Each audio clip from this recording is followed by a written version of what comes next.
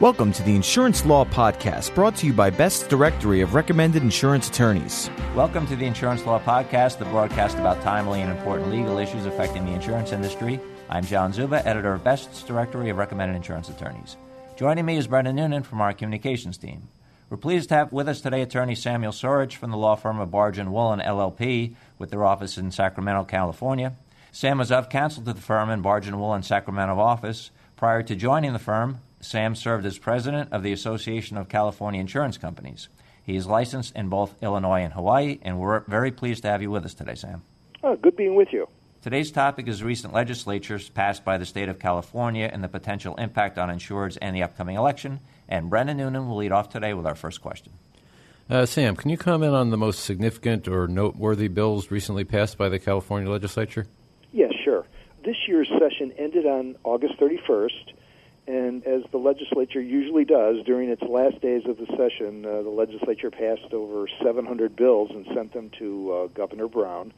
And Governor Brown now has until September 30 to act on the bills.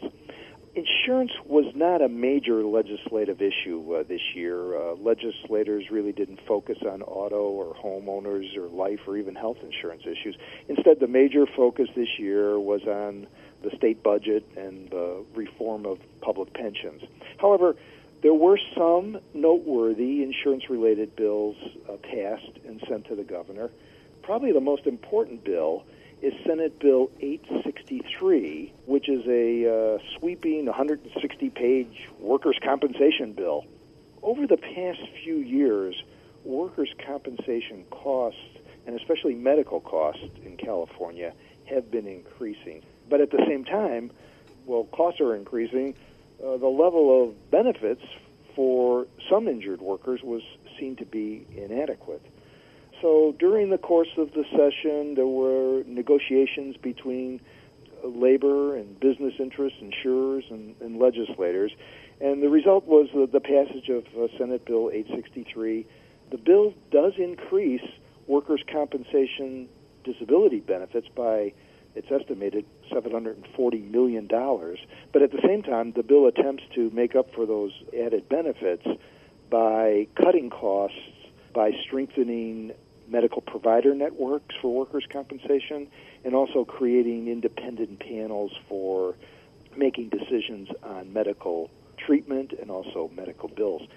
And then just finally, two other bills should be noted. Senate Bill 1216 conforms California law to the NAIC model reinsurance law, and Senate Bill 1448 conforms California law to the NAIC Model Holding Company Act. Both of those bills have already been signed by Governor Brown, and they go into effect on January 1, 2013. Were there any bills that didn't pass that would have had a significant impact on the insurance industry? There were, and probably the most prominent bill was Senate Bill 1528. That bill was aimed at overturning a California Supreme Court decision that was handed down last year. The issue in this case that the Supreme Court ruled on last year was whether the recovery of medical damages in liability lawsuits should be based on the amount billed by the medical provider or the amount the provider accepted as full payment under the medical provider's agreement with a health insurer. And last year, the Supreme Court ruled in the case is Howell versus Hamilton Meats. The court ruled that damages in liability lawsuits should be based on the amount that the medical care provider accepts as full payment from the health insurer. Now, the trial lawyers did not like the result of the Supreme Court decision, and as a result, they tried to reverse the Supreme Court's holding with Senate Bill 1528.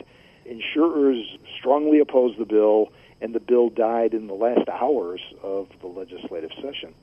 It's estimated that the reversal of the Supreme Court's ruling would have increased liability recoveries in California by more than $1 billion annually, so there was a clear reason for insurers opposing the bill, but I expect the trial lawyers are probably going to renew their efforts to pass a similar bill next year. But that was probably the major bill that didn't pass that really would have had a profound impact on liability insurers in California. Sam, will insurance issues be an important part of the upcoming election? Probably not. I don't think insurance is going to be a major issue in November.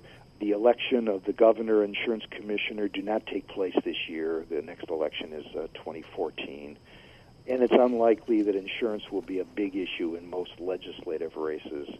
There will be 11 ballot measures on the November ballot in California. We're very active in considering initiatives on the ballot here in California. And one of the measures, Proposition 33, does relate to auto insurance rates. Under the proposition, an auto insurer would be permitted to use a driver's continuous coverage with his or her current insurer or any other insurer as a rating factor for auto insurance. So that proposition will be on the ballot in November. Should note that a prior version of this proposal failed to pass in June 2010, but it will be back on the ballot in November. Do you anticipate anything else happening? Are there any other surprises out there? Well, again, there are no statewide offices. We don't have the election of the insurance commissioner or the governor. But the 80 assembly seats and 20 of the 40 Senate seats will be up for election. Democrats currently have a commanding majority in both the Assembly and the Senate, and really Republicans have very little hope of cutting into the majority in either the Assembly or the Senate. But probably the big question is whether Democrats will be able to increase their number of seats in the Senate to achieve a two-thirds majority in the Senate. And that's really important because a two-thirds majority is needed to pass tax increases. So again, I think the Democrats will maintain their majority in both houses, and there is a chance that they could achieve a two-thirds majority in the Senate. Sam, are there any significant issues that we can look for from California in the near future or the coming year? Well, in terms of elections, there won't be either the governor or the insurance commissioner on the ballot, and the legislative majorities are unlikely to change radically as a result of the election. But, the nature of the candidates who win in legislative districts is going to be very important to insurers. And in several districts, candidates who appreciate the importance of California business, California insurance, are running against other candidates who have an anti-business or an anti-insurance platform. And the results in those races will probably determine how successful insurers will be in the next legislative session or in really years to come. So there are several key races that will be of great interest to insurers. And then looking forward to what we can expect in the near future, probably the most immediate question is how this year's workers' compensation bill will affect workers' compensation insurance. The California Insurance Commissioner, Dave Jones, he sets an advisory benchmark rate for workers' compensation. And Commissioner Jones had scheduled a September 24 hearing on a proposed 12.6% increase in the advisory rates. However, in light of the passage of the Workers' Compensation Bill, the Commissioner has asked the Workers' Compensation Insurance Rating Bureau to re-examine how the advisory rate should be adjusted, and it's likely a new hearing will be held in October. If you're looking forward on the legislative front next year, again, as I mentioned, it's expected the trial lawyers will renew their effort to pass a bill to overturn the Supreme Court's decision on medical damages. So that's going to be a tough fight for insurers. In addition, there will probably be some need to clean up some aspects of the workers' compensation bill. However, I believe in the near future, insurers will be probably most active in the regulatory arena. The Division of Workers' Compensation is going to be required to adopt measures and regulations to implement the new workers' compensation bill, and insurers are going to have to be very engaged in that process. And over at the Department of Insurance, Commissioner Jones and his staff are developing regulations on auto repair parts and prevailing prices for auto repairs and the process that the department uses to approve property casualty rates. So insurers are going to have to be called upon to analyze and testify when those regulations are proposed. So I think in the coming months I can see insurers being very active in the regulatory arena, and then they are going to no doubt face some challenges, as they usually do in the legislative session next year. Sam, thank you very much for joining us today. Oh, good. Good talking to you. That was Sam Sorich from the Bargin & Woolen LLP law firm's Sacramento office in California. Special thanks to Brendan Noonan from our communications team and to our producer, Brian Cohen. And thank you all for joining us for the Insurance Law Podcast. To subscribe to this audio program, visit podcast.insuranceattorneysearch.com or go to online directories such as iTunes or Google or Yahoo's podcast directory. If you have any suggestions for your future topic regarding an insurance law case or issue, please email us at lawpodcast@ambest.com. I'm John Zuba, joined by Brendan Noonan, and now this message.